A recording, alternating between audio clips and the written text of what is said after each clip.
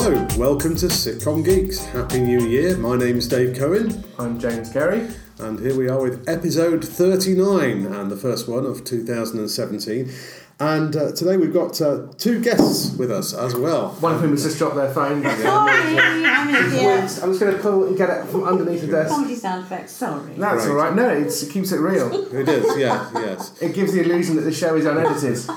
I am not a robot.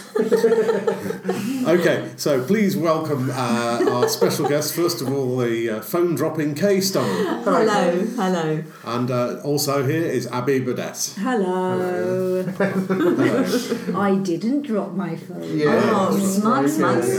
But the audience out there is not to know that.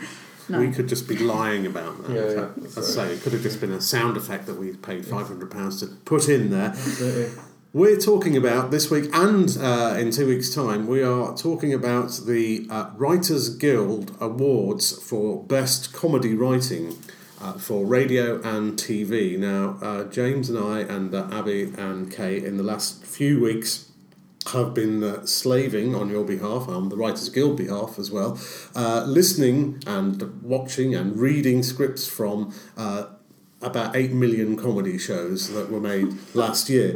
And we've narrowed down two shortlists. Now, next time we're going to talk about radio, but we're going to concentrate on TV For today, this yeah. time, for today.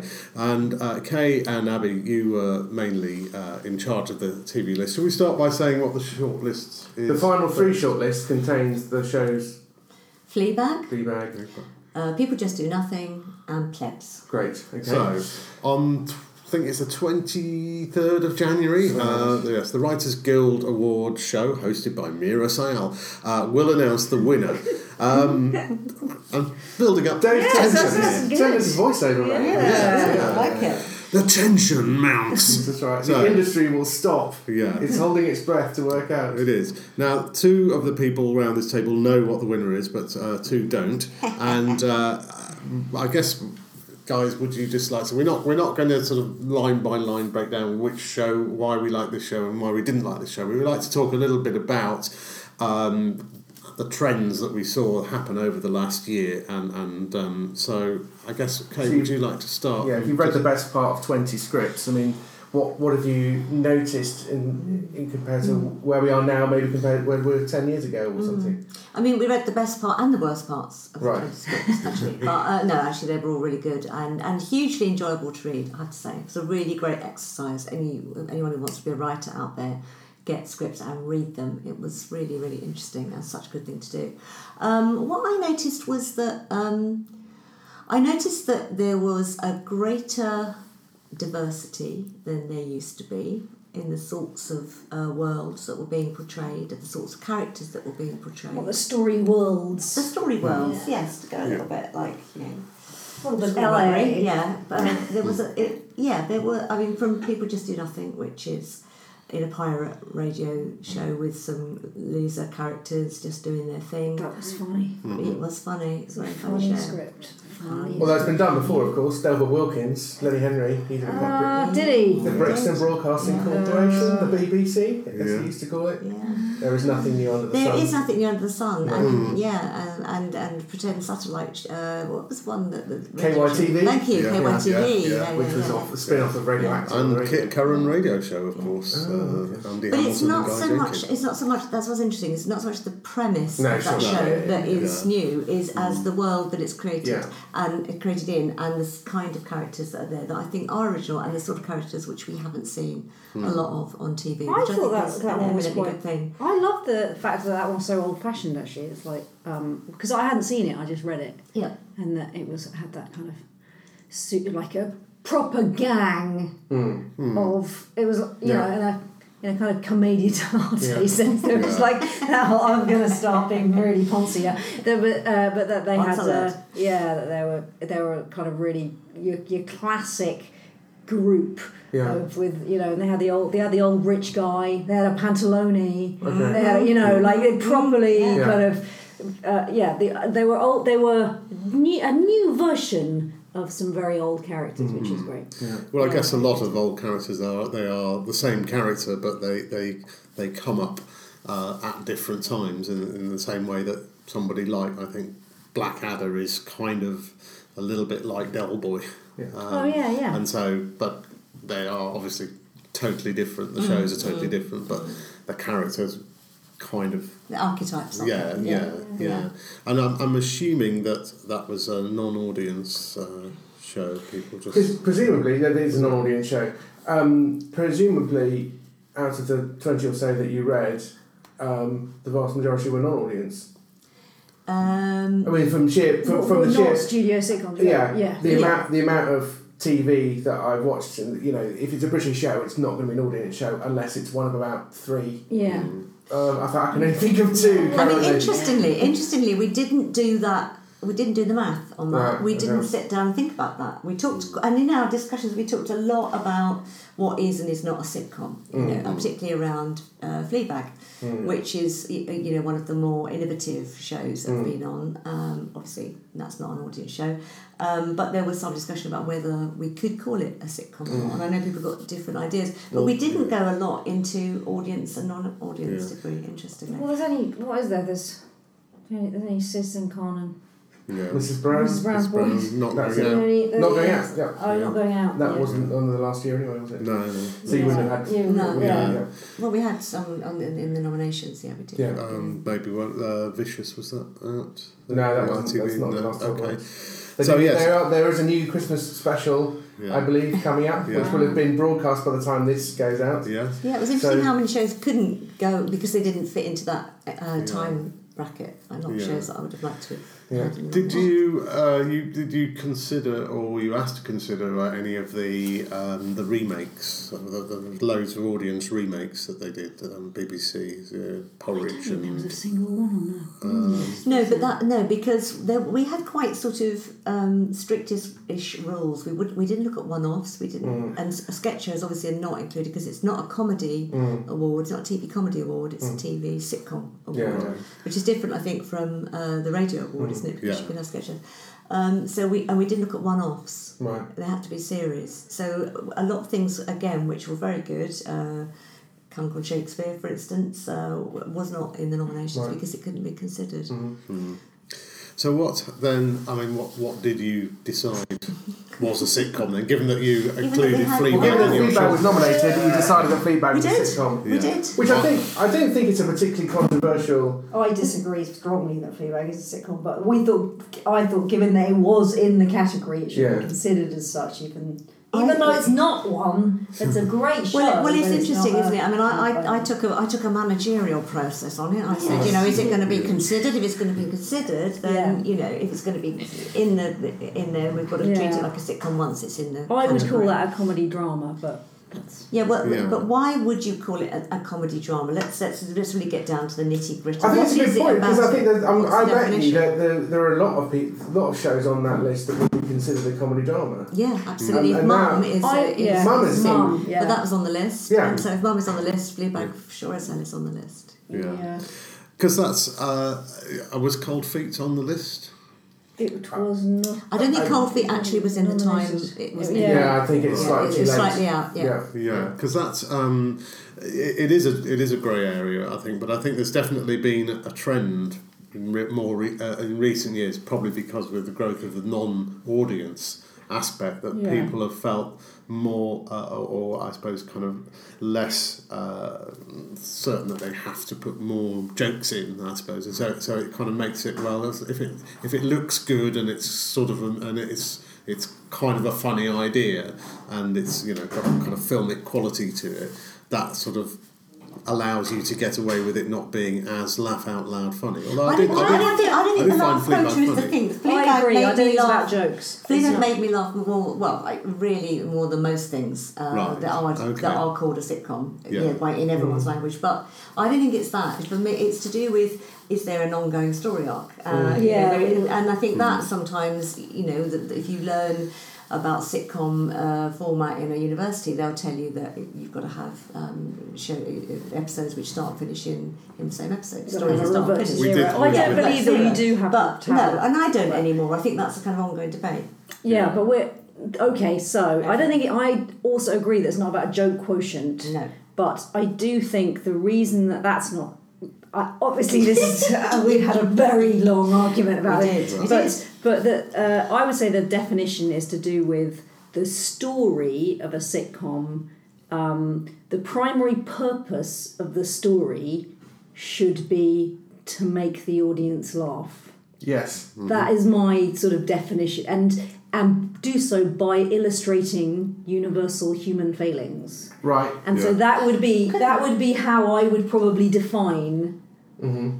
But that's really interesting that you said that, because that is exactly the definition given by Brett Mills, who's there you go. I have no idea who Brett Mills is. I'll tell you, he's an academic who writes on sitcom and comedy at the University of East Anglia, and out of interest, I did consult him on whether he thought that. Oh, maybe I have met him actually. So that name is involved. No, I have. Yes, So I did consider whether or not he thought Fleabag was a sitcom, and I asked him what were the criteria, because I feel like the and he gave. Hang on. Whoa, no, wait, Sorry. let me finish. Yeah. And he gave exactly the same criteria, right? Okay. That the primary purpose is humour and to make people laugh, and by that criteria, Fleabag is a sitcom. That was his opinion. Okay. So you've taken the same criteria and come to a different conclusion. That's interesting, isn't it? Yeah. We actually talked about this very thick subject in our last sitcom. Somebody wrote us a letter about how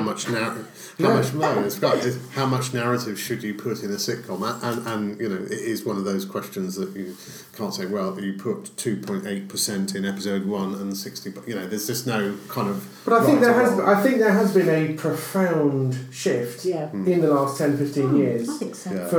For good or ill. For me personally, in terms of what I like to watch, generally ill, because I think because now drama is so huge, so expensive looking, I think comedy is always now being measured against drama. I think that's true. Comedy and drama looks expensive and it's exciting, and you have these massive personal revelations, and there's a real pressure on to have a series arc, which is not something that Dad's Army struggled with, or Fawlty Towers, or all. And it's interesting that all the sitcoms that we love and hold up as being great sitcoms from the past don't have any of this at all. Well, and therefore, as a rule, I would say, Reggie Perrin, for instance. Yeah. But that was based on a novel. I agree that had that looked like a sitcom. But as a general rule, you're sort of the reason that we say that sitcoms have to be returning to zero and back where you started and stuff is because that is essentially the case for 90% of sitcoms before 5 years ago, including Cheers, which of course had a story arc very, very slowly, but it kind of happened over 200 episodes rather than 6. Yeah. So now I think it's generally expected that your characters start in one, and I think maybe that's why I'm finding comedy hard to both get commissioned but also to get excited about when it comes to watching it. It's because I don't. If I want story, I'll enjoy a drama. If I want laughing, I kind of would rather have. I don't see why you can't have. I mean, I like. You can have both. I like a bit of a series arc. I like to write a bit of a series arc. So I don't think it's necessary pressure from anywhere else. I think some writers like to do it. I do like it, but I don't think that makes it drama. And I'm interested in why you think that, what you think Fleabag was trying to do, if not make you laugh. Because I think it was absolutely trying to make you laugh as its main. Well, because I think aim. the main aim. Well, because it's revealing. I think the whole idea of having like a dramatic question, it's revealing character. I would say a sitcom character is someone where you go, I know of course I know what they're going to do now. Yeah. Isn't that revealing character? Well, that's revealing character through story rather than. I felt like the story, and I thought Fleabag was. I hadn't seen it, but I thought it was brilliant when I read it, and I was like, "Oh, this is a good script. Oh, this is." I hope this show is successful. Literally, I was literally going. I hope it did well. No, it did well. But I was like, but I don't know if I think the purpose was for the audience to maybe find out why she did what she did, rather than to see her do what she always does. Yeah. Do you see what I mean? Yeah. No. And I think these are therefore variations on a very well established I mean, these shows can sort of break the rules because the rules are so intrinsic that now to not break the rules is actually a little bit boring and passé. Although I did sort of miss the big thing we kept talking about in our drunken shouting. We had a lot of discussions about. A lot of wine was drunk because a lot of shouting was dead. Oh, wow. Gnashing of teeth. But was around the structure of not just Fleabag but lots of the sitcoms was very interesting that there were quite a lot of them that had a non-traditional sort of structure. I kind of missed in quite a lot of shows what we kept referring to as the short hose from I kept referring to it. I don't know if you see it. There's an Everybody Loves Raymond episode which is not a sitcom, which is completely to my taste, but there's a bit where there's a throwaway joke at the beginning where she says, "Oh, and then you bought that hose and the hose was too short." And he's like, "Oh, that's what you do. You put your thumb over the end of the hose and then it sprays everywhere. That's how you use a hose." And then when later on he sets the kitchen on fire, he goes to fetch the hose and the hose is too short, and he has to put his thumb over the end of it. And I'm like, "Oh, that's good." Oh, he's tied up everything together from the little setup in the first 4 minutes. But that's a classic drama device too. It's not. You say that, but speaking from my own experience, I've written a script for someone recently. It's meant to be a comedy, and it is a comedy in my view. But the note I got back from a key decision maker on this was we feel that this ties up very neatly. To which my response is, "Oh, that's great, thank you very much." No, that's not a compliment. No. This feels like it's all very convenient. It's I see. And you go, "Well, yes, I've made it appear kind of. That's how to structure a script. That's how you write a sitcom script." And so the notes that came back were basically, "Could we have more of this? Could we do more of this? Could we do more of this?" To which my response was, "Oh, you want a drama? Oh, I see. Oh, right. I'm not. That's not me. I'm not. You've hired the wrong guy." And in the end, they sort of slightly rode back from that. This is something that was wanted to be a studio audience show, and it's one of those ones where you don't want to say, "Look, seriously, I know what I'm talking about," because I've been doing this a long time. I'd love to say that. The fact is, in this particular case, it was one of those situations where you go, "Seriously, I have done this a lot, and I do know that the thing that you want me to do won't actually do the thing that you need it to do." What you need is an audience to laugh at. And I said, look, it may be that you've decided that you don't want to do a studio audience sitcom, in which case that is completely fine, because I think this kind of thing could work in another situation, but I'm not the guy to do that. But it was interesting to me that the note was coming back as, could it be less neat? And you go, not really, because that's sort of what an audience sitcom is probably going to be. But I think I think that's less drama. I think that's to do with a lot of comedy now, not being narrative, but just being not funny. Right. And that being part of it. But I think it's too embarrassing to make it funny. But I think I sort of know what you mean, but I think the problem is that maybe it's that the commissioner or the producer or whatever doesn't necessarily. It's that thing about when you're doing comedy that the whole audience has to be looking at the same thing at the same time. That simple thing. And they could be thinking about nothing else. They have to, if it's the short hose, they have to be looking at the short hose and it's thumb on the end of the hose. Then, or they won't laugh. If they have any questions in their brain, they won't. And that maybe they just don't know that. But they don't know that because they can't. You can't read that in a script. You've got to have been reading script and then watching them performed for years and years and years to know that, haven't you? When you read it, on that, by the way, that's too obvious. A hot tip. I've mentioned this book a few times before. Jonathan Lynn's book called The Rules of Comedy, From the Cambridge Footlights to Yes Prime Minister or something, is brilliant for. I think it's one of the best books on comedy I've read. It's just partly autobiography, but partly here are some rules. And Jonathan Lynn not only started out as an actor, is a director of the National Theatre, and also directed and wrote my favourite film, Nuns on the Run. He also has written Yes Prime Minister with Anthony J. He's really specific on, in comedy, you are trying to say, tell the audience, look over here, look over here, look over here. You have to know what the audience are meant to be looking at, what they're meant to know at that point, and then how you're going to... And it's reading it, I just thought, it's basically a magic trick. You're effectively trying to... Which is partly why I think it's looked down upon, comedy, because comedians look down on magic. Because we just think, oh, that's just look over here, and hey, surprise. Yeah. But actually, that's how drama people, I think, sometimes see comedy. Yeah. Hey, look over here, look, the hose isn't long enough. Remember, we set that up earlier? Yeah. But I think that's what it's only when you read it, when you see it, it's hilarious. Yeah. I think that's what, in terms of this idea of what the changes have been in the last few years, and I think it does come back to this thing that because I suppose it's a kind of I was about to say post office, but that sounds like post office. Since The Office, the idea that comedy isn't just about laughing at jokes; it's also about sort of personal humiliation. It's about it's about things that aren't necessarily the things that we're used to just saying are comedy, and so you can get a show like Fleabag, which is sort of quite dark in many ways. I mean, you had dark comedy before that, of course, but it's sort of dramatic comedy.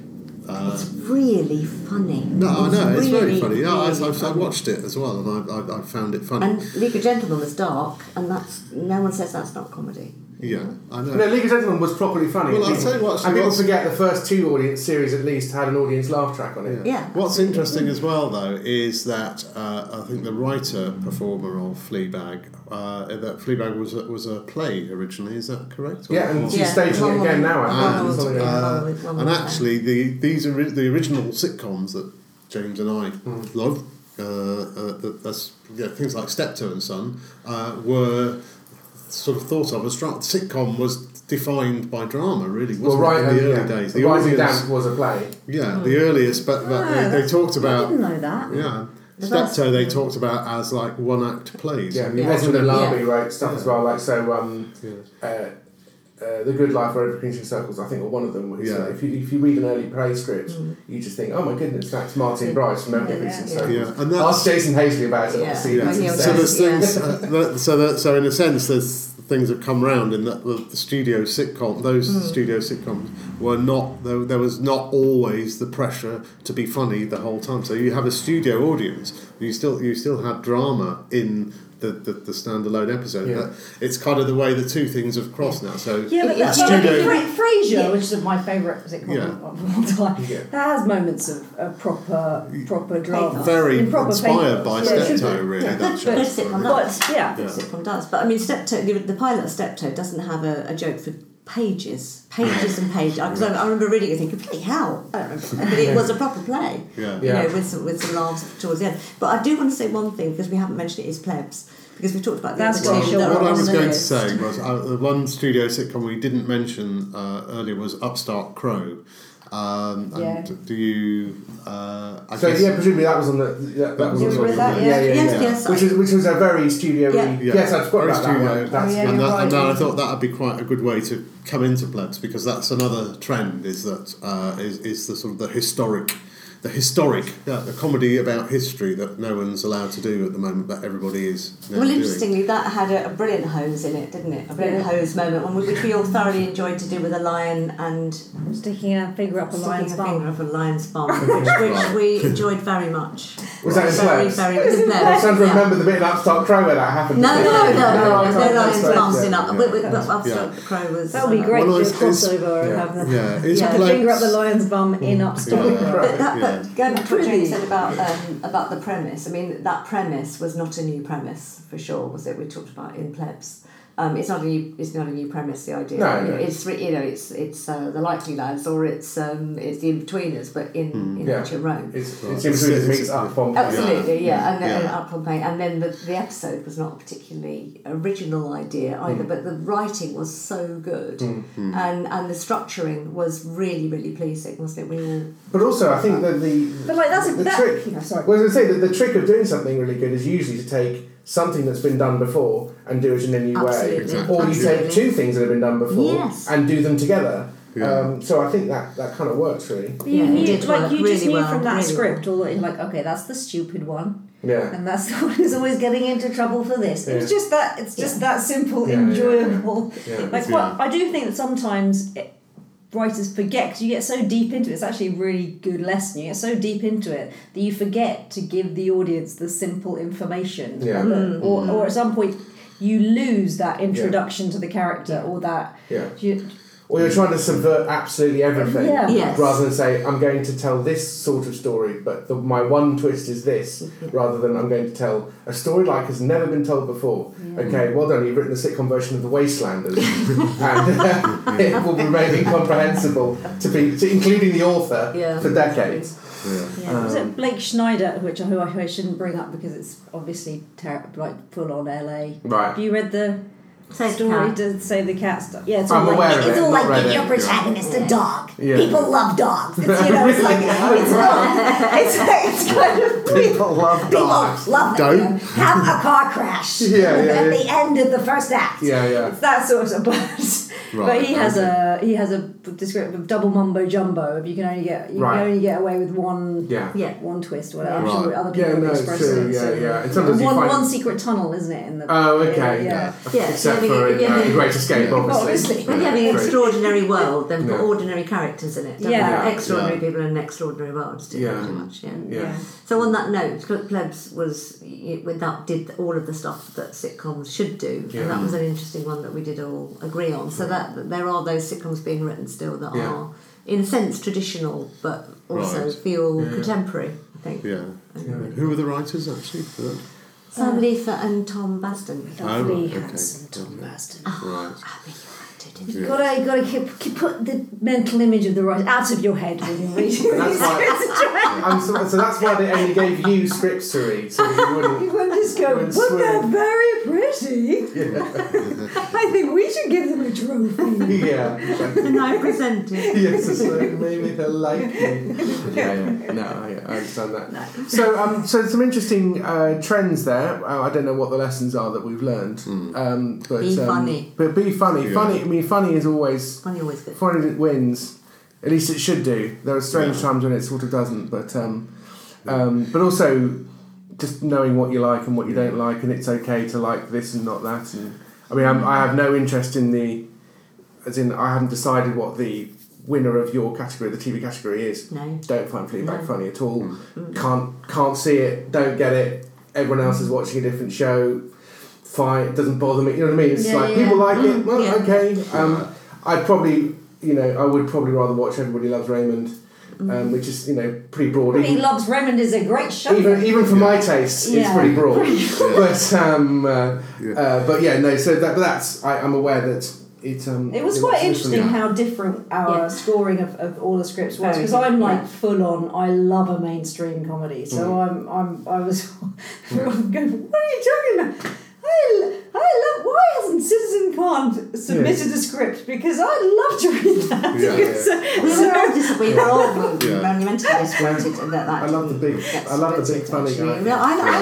I do too. I do too. And in fact, so does Joel. Everybody would say that same thing. I love a great big funny old sitcom as well. But what was interesting was we all had our top pick, or at least one of our top picks, didn't make the final cut, all of us. So I think that was really interesting that there was not a clear, yes, this is the one winner. Everyone lost one of their babies, remember?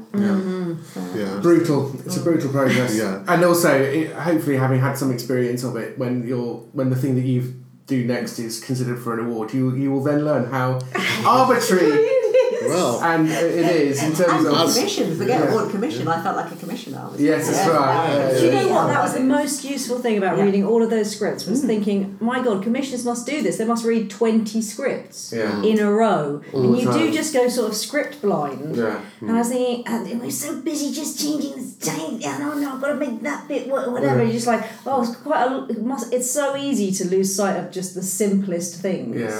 Kind of, transmitting information simply, because quite often I was just reading something going, which one was this again? Is this the old lady? It's one of the reasons. Character definition has got to be really good, hasn't it? That was a good lesson. And it's also even just the basic stuff, like, can you just have characters whose names start with different letters? Don't have a Matt and a Mike and a Mark. No. And because you may get one joke out of it in the whole life of the sitcom. But boy, that sitcom won't make it, because the person who's reading script number 17 that day is going to go, which one is he? And throw the script across the room, and that's the end of it. Such a good note. It's boring, basic, but that, as you said, Abby, as well, just getting key information across is really important. And sorry, I'm going on. And character design. The biggest thing I thought reading those scripts all together was just was people who hadn't. There's criticism of other writers, but where there was not a broad enough range of characters, or they hadn't thought about which characters would create plot when they were put together in a very in a very basic kind of a way. And I felt like quite often I couldn't have said in a single sentence, what does this character want? Yeah. And you're like, oh, they want some people to think they're clever. Yeah. They want some money. They want to get off with the lady with the big boobs. You know, I like a simple. Yeah. Just otherwise it's just people talking, isn't it? Yeah. One last thing that I would like to ask you then, on the basis of what we've been talking about, would you say, is there a thing that Fleabag had you thought that was the thing that was the new thing that was added to what's gone before? In terms of if a new show is like an old show but with an extra thing, I mean, is that what you mean? Well, Fleabag, I think it showed a woman's inner life in a way that I haven't seen before. Okay. Certainly not in British sitcom. It showed women's thoughts and women's dirtier thoughts and dirtier actions. I would describe her. She's an Arlequina and she's a Del Boy. Yeah, right.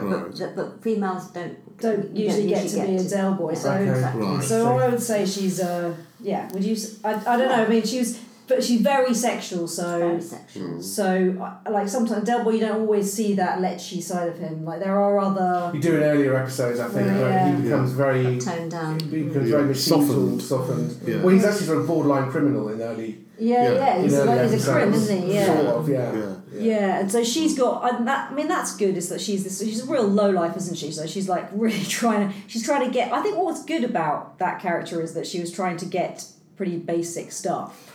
Yeah. So you're like, she needed something to eat, or she needed a drink, or she was stealing a tent. I suppose all of that stuff is quite, that's a Del Boy. Yeah, she was. You saw her with women are usually very over socialised, I think, and not just in sitcom but in drama. You only see them on the surface, and you're not allowed to see the naked greed. Lust and greed for food, whatever it is, you're not allowed to see that because we're covered up. So I thought that was very different and revolutionary. And of course they broke. She talked to camera, which is not totally revolutionary, but it doesn't happen that much. I remember sitcom that happened, didn't it? I'm not saying it does, but it's not usual. Mrs. Brown. Absolutely, that's the one we're all thinking of. Yeah. So we will find out on the day whether Plebs, People Just Do Nothing or Fleabag is declared the winner. Now, moving on, if I may, Dave and Kay, you got to go to the Houses of Parliament. We did, yes. Do you want to explain how this administrative error took place? Well, it was a Christmas holiday, so we thought, let's go and see. Well, actually, what happened... This is how you got into the Queen's bedroom as well, isn't it? Same thing. Just a basic ladder. It's amazing what you can... There is a group of unions to do with performing and writing. There's the Musicians' Union, Equity, and the Writers' Guild, and Kay and I are both, and in fact everyone on this table is involved with the Writers' Guild of Great Britain, and they have various obviously things that we want to lobby Parliament about, and once a year get this sort of Christmas do, and it happened that Kay and I were invited to go to this do and harangue MPs and various other people and say, we want this, we want that. With very well written placards. No, it's not. What is it that we require? More residuals from abroad. When would we like it? In the 2017-18 window. There's this group called the Performers Alliance. Performers Alliance, has been around for years, and they act as a kind of pressure group on Parliament specifically on the what's it called, the Department of Culture, Media and Sport, which decides all sorts of things like how much money the BBC gets, for instance, how much power the BBC is allowed to have. And the talk, obviously, at the moment is all about Brexit. And the main point that the Performance Alliance have to say is that, well, writers and performers and the entertainment industry generally is a massive, massive export industry. And so obviously we would like to have some sort of representation. But at the moment, as far as we know, there's no representation for entertainment on any of the sort of government's Brexit committees. So without going into the sort of detail of all of that, I basically used it as an excuse to harangue the members of this committee about the BBC, about the fact that they seem to give the BBC such a hard time all the time, and so I kind of buttonholed the junior minister, did that kind of Christmas party pointing finger at him and whatever that people do when they've had on our behalf a couple of mulled wine. He's saying things like, he said that the few Brexits, the British, you are the people who will be defining Britain and the post-Brexit future.